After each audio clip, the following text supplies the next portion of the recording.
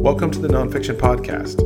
I'm Matt Buzateri. This week, we'll be talking with Lane DeGregory about her article, The Long Fall of Phoebe Jonchuck. Lane DeGregory is a feature writer for the Tampa Bay Times. She's won dozens of national awards, including the 2009 Pulitzer Prize for feature writing for her story, The Girl in the Window. Now, I'm just going to come out and be totally honest here. Lane DeGregory is one of my favorite nonfiction writers. If I have a Mount Rushmore of narrative nonfiction writers, Lane is on that mountain. And the reason I love her and her writing so much is that I think, first and foremost, she's just a really gifted storyteller. And she finds these little gems of stories and then just writes them beautifully. Some of her stories include, there was a story about someone found a bottle with a note in it in the Tampa Bay area, and they tracked down what happened to the boy that wrote the note. She has another story about a 99-year-old man who still goes to work every day and why he does that and what's that like. She wrote another story that I love about a young couple that rides a bus for 2 days, leaving Wisconsin for a new life in Florida, and what happens to them when they get here, when they see the beach for the first time, and what happens as they start to build a new life in Florida. She even has a recent story that just appeared a couple weeks ago, which is about two young kids that are working together at a county fair. She's also written some longer nonfiction articles, one of the best being the one that won her the Pulitzer Prize in 2009, The Girl in the Window. And it looks at a young girl that had been horribly neglected, lost by the system, and what happens when they try to get her out of a horrible situation and find a new family for her. I recommend it to everyone. It's linked in the show notes and on the website, and I hope you'll check it out as well. So, needless to say, I'm thrilled to have Lane on the show, and today we're going to be talking about The Long Fall of Phoebe Jonchuck. It was published in January this year, and it looks at the life and tragic death of 5-year-old Phoebe Jonchuck, who was murdered by her father, who dropped her off the side of a bridge. Here is a brief excerpt from the story. The PT Cruiser veered right, then at the top of the Dick Misner Bridge, stopped on the shoulder. A bulky man with dark, disheveled hair climbed out of the driver's side, wearing plaid pajamas, carrying a big black book. "Get back in the car," the officer yelled. The man kept coming, walking in front of the cop. He was a car length away. He yelled, "You have no free will." Then he walked to the rear passenger door of the car and ducked inside. The sergeant raised his Glock and shouted, "Let me see your hands." Instead of pulling a weapon, the man emerged holding a child. The girl's face was pressed into his shoulder. Long curls spilled across her back. Along the span, yellow-green lights blinked. Cars blurred by. Palm trees bowed in the wind. More than 62 feet below, whitecaps licked the dark water. The officer saw the man walk towards the guardrail. He saw the child stretch against him, like she was waking up. She must have wondered where she was and why she was so cold. She nestled against her father as he held her there, between the dark and the water, the two things she dreaded most.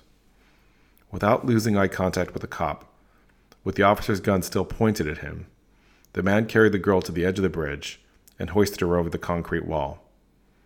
The officer heard a faint scream, then a splash. If you haven't already read this story, not a problem. The link to the article is in the show notes and on the podcast website. Go ahead, pause the show, come back when you've read it. Otherwise, as always, here's the fair warning. We will be discussing the story, so details might get spoiled for you. And with that, here's my interview with Lane DeGregory.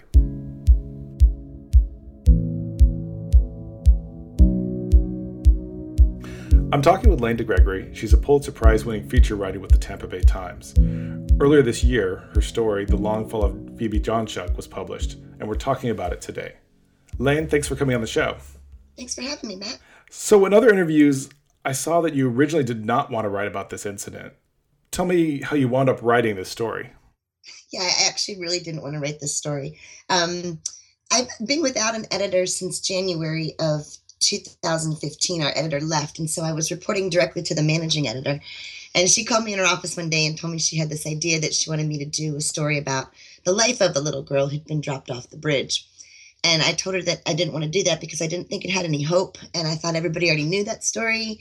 And everybody especially would remember the ending, a dad dropping his little girl off the bridge. You don't forget about that. So about a day or two later, the editor-in-chief of the paper called me and asked me to go have beers with him after work. And he said, "Hey, I've got this great story idea for you." And I was like, "No, I really don't want to do that story." I told him the same reasons. And I told him I really like doing, I mean, I do a lot of super sad stories, but usually they have some hope or some ability to change something or at least fix or make people think about things in a different way. And so he was like, "Well, don't worry about hope." Actually, those weren't his exact words, but he laughed at me sort of when I said I needed hope. And he said, we thought it was an important story. And yes, in Florida, they'd written 71 stories about this incident already by the time they asked me to do this story about 6 months after it happened. So then a couple of days go by, and the publisher of the paper takes me out to lunch. Now, he's never taken me out to lunch, just me and him. And it was a very nice, white linen napkin lunch. And he said, "I need you to come to the dark side, Lane." And he expressed very eloquently why he thought it was important to write about this little girl's life and what had led up to this tragic event, and not just have her be a generic figure of a body dropped off a bridge, and that hopefully it would illuminate some things that could be changed or fixed that might have gone wrong in Phoebe's case. So I started doing the story at the beginning of June. I didn't think I could say no to the publisher. So Right. And I want to dive into a lot of the details about the reporting and some of the nuts and bolts of the writing in the piece. But as a big picture question, I'm wondering, you spent 7 months working on this story, which is focusing on a father murdering his 5-year-old girl. I'm wondering how that affected you personally. Was this a really depressing period to go through all this and delve into all these details? It was. Thank you for asking that question. Yeah, and I was going through, I have 2 boys myself, and my oldest one was graduating from high school the week I got assigned this story. So I was also going through this weird, grieving, letting go process of him going away to college throughout those months, and then losing him in the fall. And then my other son's going to graduate this year. So I had my own mom things going on about losing my children or Right. letting go, and then here's this dad that just dumps his daughter. It was, and the more we reported it, the more we found out just bad, sad, evil stuff, and Right. and it kind of got worse as we got into it. So yeah, it was a really depressing story to work on for so long. Mm-hmm. Describe how you researched and reported this story. As you mentioned, there'd already been a lot of coverage of the news of this event, and I'm curious about how you decided to tackle the bigger picture story about Phoebe and her dad and all the issues that surround this. Yeah, I wasn't sure, what the story was going to be when I got into it. I knew they wanted to know more about Phoebe's life, but there's just so much you can write about a 5-year-old that you can't talk to. So we started out, I got all the evidence files from the court and cops reporters who'd covered the initial stories. And there was actually a lot in there in the investigations. And then the videographer, Cherie Diaz, and I went to the courthouses. So this is maybe too much information, but there were 5 different courts you had to go to look him up. And there was a criminal court, a traffic court, a domestic family court, a civil court, and a misdemeanor court. And so we had to go to all these different courts, and there was a ton of stuff that you could just pull up through public records about 7 domestic violence charges and 5 times that the Department of Children and Families had visited Phoebe. And everybody in the family, when you started to make a family tree, everybody had a record. And so you could go track down one person and it would lead you to another person. So a lot of the first few days was in courts with paperwork. And I made a big list of the police also included a witness list, which was helpful. But I made a big list between all of these documents and all the 71 stories that had been written and all of the police stuff about all the people I wanted to talk to. And there were more than 100 people on that initial list. So then I started trying to prioritize. And this was the first week of June.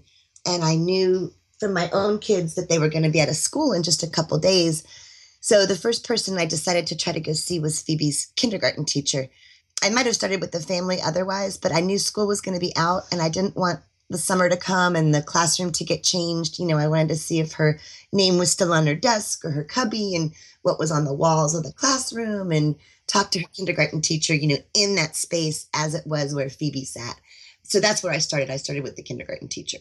And I saw in the notes at the end of the story that you did try to reach out and talk to the father. And he did indicate at some point that he was going to talk to you, but he didn't. Yeah, through the course of the reporting, his mother had become pretty close to us. She let us in after a lot of pushing, and she had ended up talking to him. He called her often from the mental institute, and we told her how much we wanted to talk to him, and we couldn't call him. I mean, I'd called. There was a phone number in the day room, but I could never get him. So he had to initiate that, and I wrote letters and everything. But she had arranged for him to call us through her phone on like a Sunday afternoon at about 1:00. And I think we waited till almost 5, and he never did call. So I don't know, if he changed his mind. She told me that someone in the mental institute told him not to talk to reporters.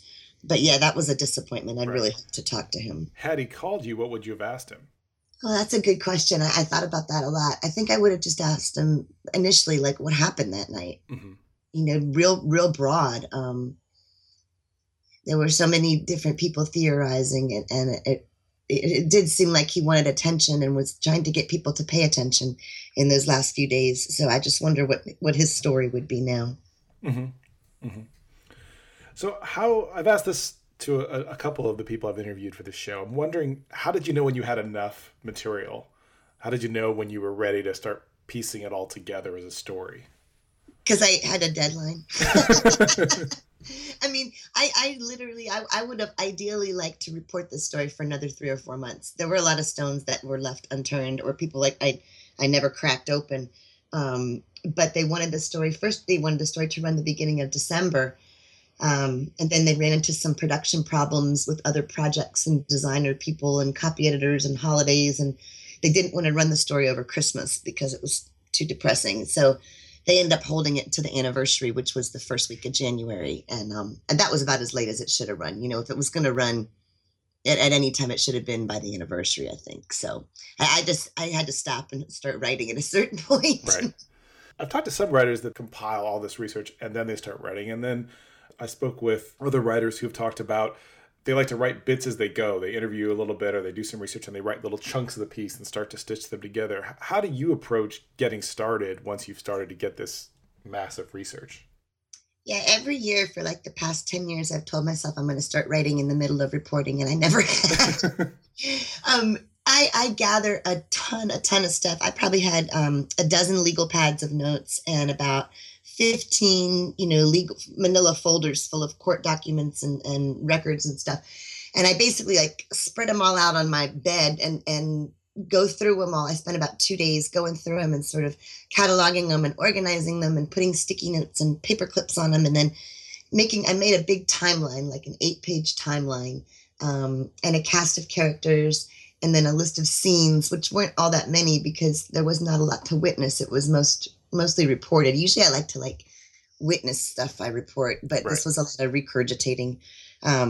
So I had those. I had a timeline, a cast of characters, and a list of scenes, and then I took notes on my notes, and then I put everything away. I stuck it in my car, and I don't write with my notes. I write from my head, and then I go back and fill in the blanks. So that's what I did. I spent probably 5 or 6 days just straight through writing it. And how do you do that? I mean, do you go linearly through the story? Do you start with scenes? Do you kind of take that outline and do key parts of it?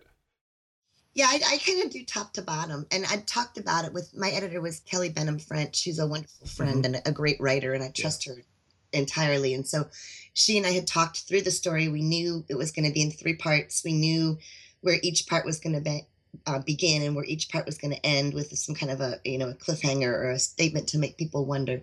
So I sort of had that structure in mind. And we went back and forth a little bit about where to start it because, well, I was kind of stymied by the fact that I thought everybody knew the ending. A lot of stories I really like are the ones where I can surprise people somehow with an ending. Right. And I thought everybody already knew the ending of this story. So I decided to start with the ending and sort of the most dramatic moment and give it up and say, okay, people, you think you know this story? Here's the part and then hopefully by the end of that section, the first section, make them want to know more, the backstory to it.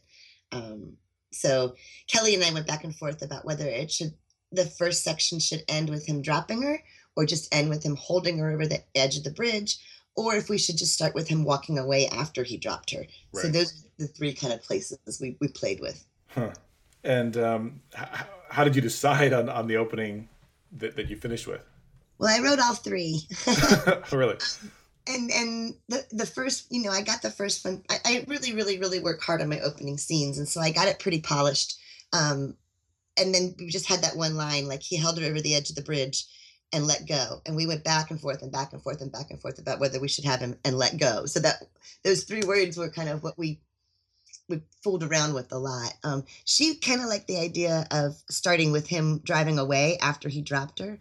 Right. But I thought I needed to show the readers him grabbing her out of bed. I mean, to me, like as a parent, that was the beginning of the end, was like, who wakes a sleeping 5-year-old, on a school night and scoops her out of her bed in the middle of the night? That to me, that was the most vivid beginning of that scene. So that's where I decided to start. Right.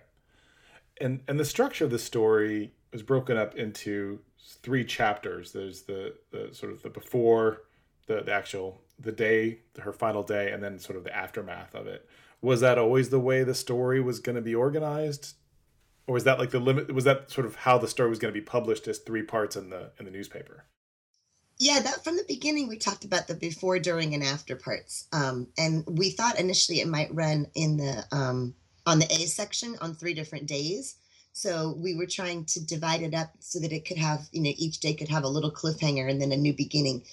And then they decided to run it in one single section, which was fine. But, the structure had been decided when we were initially thinking it might run as a serial, like a 3-part series. It's interesting. You were talking about that opening scene on the bridge. It actually appears twice in the story. That it's the opening of the first chapter and this kind of riveting introduction to what the story is about. And then you kind of echo it at the end of the second chapter, where that story takes you through that final day and ends up on the bridge. And you retell that story from a slightly different perspective. And I'm curious if you could kind of explain that, like how you guys approached redoing that scene almost like from a different angle. Yeah, I had, when I initially wrote the opening scene, it had a lot more details in it about, like, I slowed it down a lot more. And Kelly thought, probably rightly so, that we needed to get pretty quickly through that moment at the beginning. We didn't have time to take the readers all the way back. And we wanted to save something for when we got to that moment in the real time of the narrative. So initially I was going to tell the second telling of it through the policeman's eyes, because he was such a untapped and wonderful character. But it seemed like when I wrote it like that it shifted too much. The perspective shifted too much. So I decided to keep people in the car, Right. The beginning, the opening, real short one, I really wanted to tell it from Phoebe's perspective. And they ended up cutting some stuff out about what she was feeling and in what she was seeing, because they said, we can't be certain of that. I was pretty certain from what the policeman said and the evidence photos and stuff, but they backed off that a little bit so that it couldn't really be told from her perspective the way that I wanted to. I wondered about that. There was a line that struck me in that second telling of the scene where you write, she must have wondered where she was and why she was so cold. And I imagine this must have been a difficult thing to kind of figure out. How do you express what it must have been like from her perspective when obviously you weren't able to ask her? Yeah, and that's, my favorite part of storytelling is when you can get inside your character's head and tell it from their perspective with some authority. And usually with the right amount of interviewing, I can come close to that. But this one, my only chance was through the policeman, right. And what he had witnessed. And he was pretty, he was pretty detail oriented about that night and very emotional, which was helpful. But we kind of went back and forth, actually, in a group of editors. A lot of people looked at this story before it finally came out, and a group of people were like, well, we can't say what she was thinking, but hell yes, we can say she was cold. It was cold that night, She must have wondered where she was going in the middle of the night. That was, right. We had to come to a consensus about what was or wasn't known. Yeah.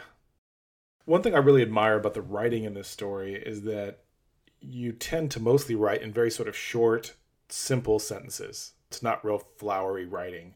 And yet you pepper those with these really concrete details, these very specific details that kind of flesh things out. So some examples I found from earlier in the piece, you say, she would just stand still and stare. She liked apple juice and Cheerios, sparkly pink sneakers, and books about dogs.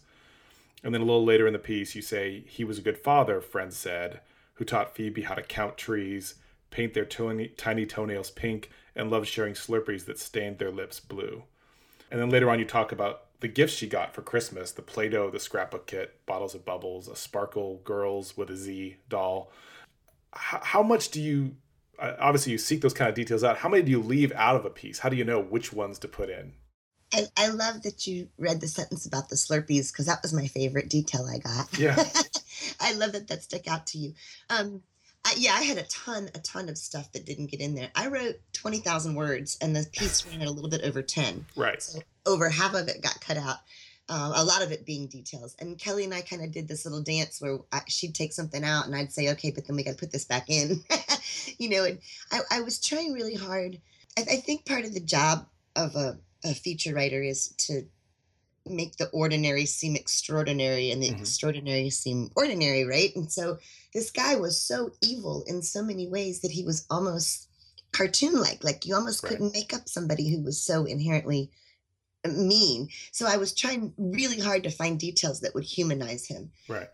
And initially, a lot of the stories that we ran and that other papers ran just quoted his friends saying he was a good dad, and not giving any examples. So I pushed really hard when I talked to 5 of his friends who he'd lived with over the years, and I was pushing them really hard for specific details about what did he do that made him a good dad, or that would have maybe make people think he was a good dad, And I like, I think for every detail you get, there's a level of it. He liked to go to 7-Eleven with her all the time. Okay, what did he get? He got Slurpees. Okay, what kind of Slurpees? And it just helps it helps you see it and taste it a little bit more to get super specific. Well, I think that as a reader, I felt like that explained a little bit, because on one hand, this guy sounds like one of the most horrible people I've ever read about. On the other hand, it's clear from the story that Phoebe was attached to him, and Phoebe, despite that she'd witnessed abuse and she'd witnessed violence from her father and drug abuse, she still was attached to him, wouldn't be upset when he would leave. And I think some of those details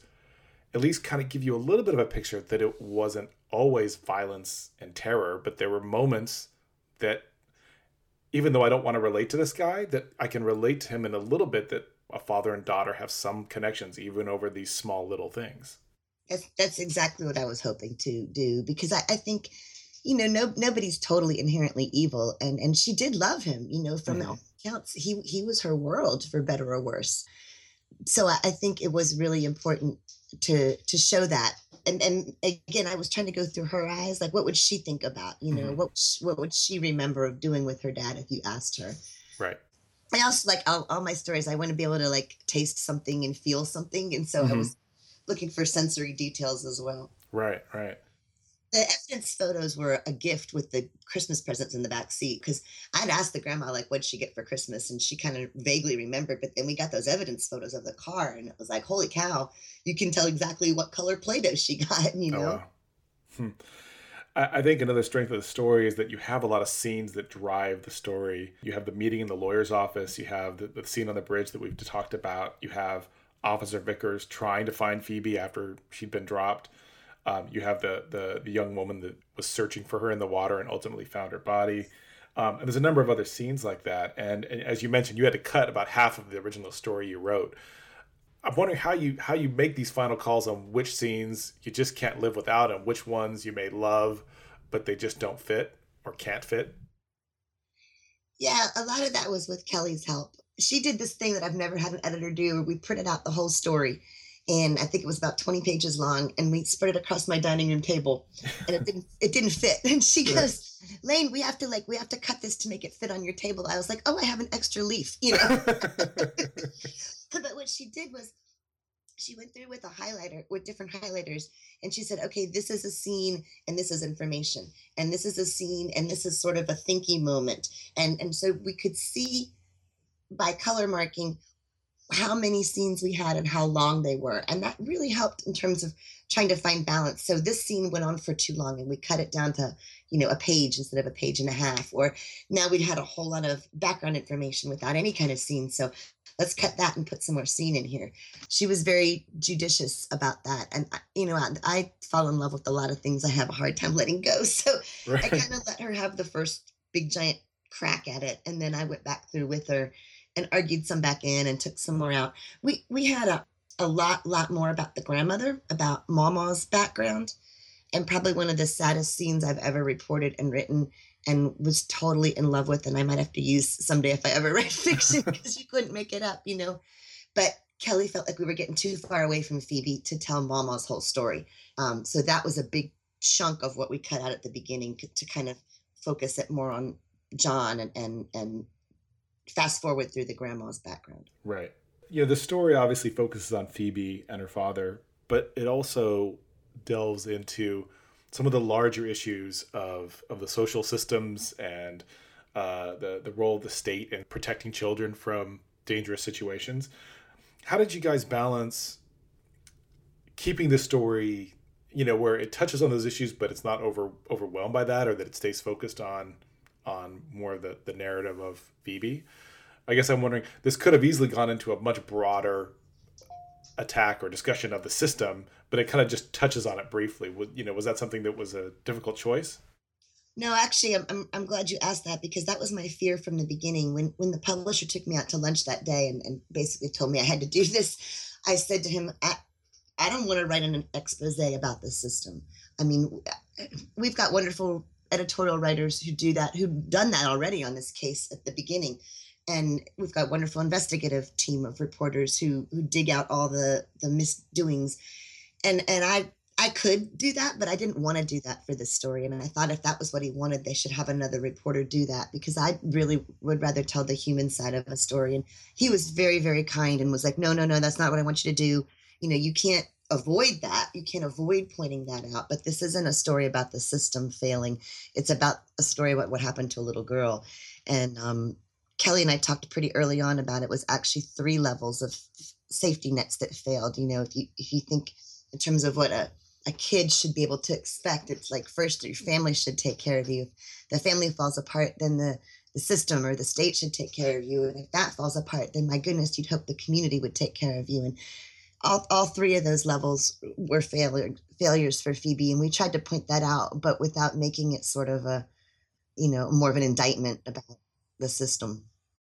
I want to talk a little bit about the ending of the story. One of your most famous stories is The Girl in the Window, which you mentioned a little bit earlier, which won the Pulitzer Prize, and it also focuses on a young girl that was largely failed by the system. But that story, like you mentioned before, ends on a little bit of a hopeful note, and this story can't end on that hopeful note because unfortunately Phoebe's gone. So instead, it ends on John, and I'm curious about the scene, and I was just going to read a bit of the scene for people that may not have read the piece or don't remember it. It says, "A few weeks ago, just before Christmas, John's mom finally drove to Gainesville. She brought fudge. He looked good, she said. He'd been taking his meds. John asked her to bring him Phoebe's picture, the school one from kindergarten where her long curls tumble across her shoulders, her green eyes are bright, and she's flashing her little gap-toothed grin. Instead, John's mom gave him the program from Phoebe's funeral. When she had to leave, he hugged her hard. He asked, 'Do you still love me?' And that's the end of the piece. And I was really struck by this ending, and I'm curious about how you guys settled on this as the closing scene, the closing moment of this article." Yeah, initially it was going to end with him asking her to bring the picture. It ended with, and she looked so happy. That was the original ending for that story. But when the grandmom had gone to visit him right before Christmas, it was like, the very end of my reporting. The story was almost written by then. And she told me that she narrated that scene with a lot of me interviewing, but it just struck me so much because overall it was a story about abandonment. I think if you had to find like a one-word theme, what was it about? It was everybody in the story had been abandoned. And as evil as John was and as unthinkable of a thing that he did to his child, it just it was so humanizing to me that he still wanted his mommy to love him, and I was just haunted by that. And one of the editors said, "Well, what did she say? What was her answer?" And I was like, "I don't think that's important." The fact that he still wants her to love him after all that to Right. me is it's almost like tragically shocking. It's like something from a Tennessee Williams play or something. And I wouldn't have expected that. I was very surprised by that. And I also thought it kind of, there is no hope for Phoebe. Right. And not that anybody wants to hope for John, but there's still a need, this kind of weird human need to be loved, even by the most depraved of people, is interesting to me. Mm-hmm. The grandmom to me was such an interesting character. Like if I was going to write a fiction story, I would totally write it about her. I mean, her life was so interesting, and she had changed so much for Phoebe and because of Phoebe. And the whole time we were reporting the story, we were terrified that she was going to relapse and go back to drugs because, Oh, wow. God, if it wasn't this that would set you off, what would it be, Right. So she was very, very, very fragile. And she was also conflicted as a mother. I kept finding myself thinking, like, what would be something my kids would do that I wouldn't love them anymore, and maybe that, probably that. But yeah, it was a very unexpected, tender moment between the two of them. What was her answer? Of course I do. Wow. As a reader of the story, when you look at the layout on the Tampa Bay Times website, it's got a lot of new media things, the photos, the videos, some of the different presentational elements. In my day job, I do design. And so I was kind of curious, did you have any role working with the design team on how this was going to be presented once they had your text? Oh, I'm so glad you asked that. And I have to give a big giant shout out to Alexis Sanchez. Alex is probably 23 or 24 at the most, and she's a graduate of Northwestern University. And she came in on this design project and said, "Do you mind if I've got some ideas?" And we were in this meeting and everybody went, "Oh my God, you can do that?" Like she did that whole thing herself pretty much. I mean, she showed us prototypes and we were allowed to have input, but that was all Alex. And Alex, I'd never worked with a designer before who mined me for material as much as she did. And, every time I would got a tape of the 911 call. "Oh, let me get that. I've got some more evidence photos. Oh, let me get that. I've got a report from the Department of Children and Families. Oh, let me scan that." And she was just as wonderful of a reporter and journalist as anybody in the newsroom. And she had that idea to sort of immerse people, not only in the story, but in the reporting of the story. So that was the first time in 25 years that I've ever done something that A, looked so beautiful, and B,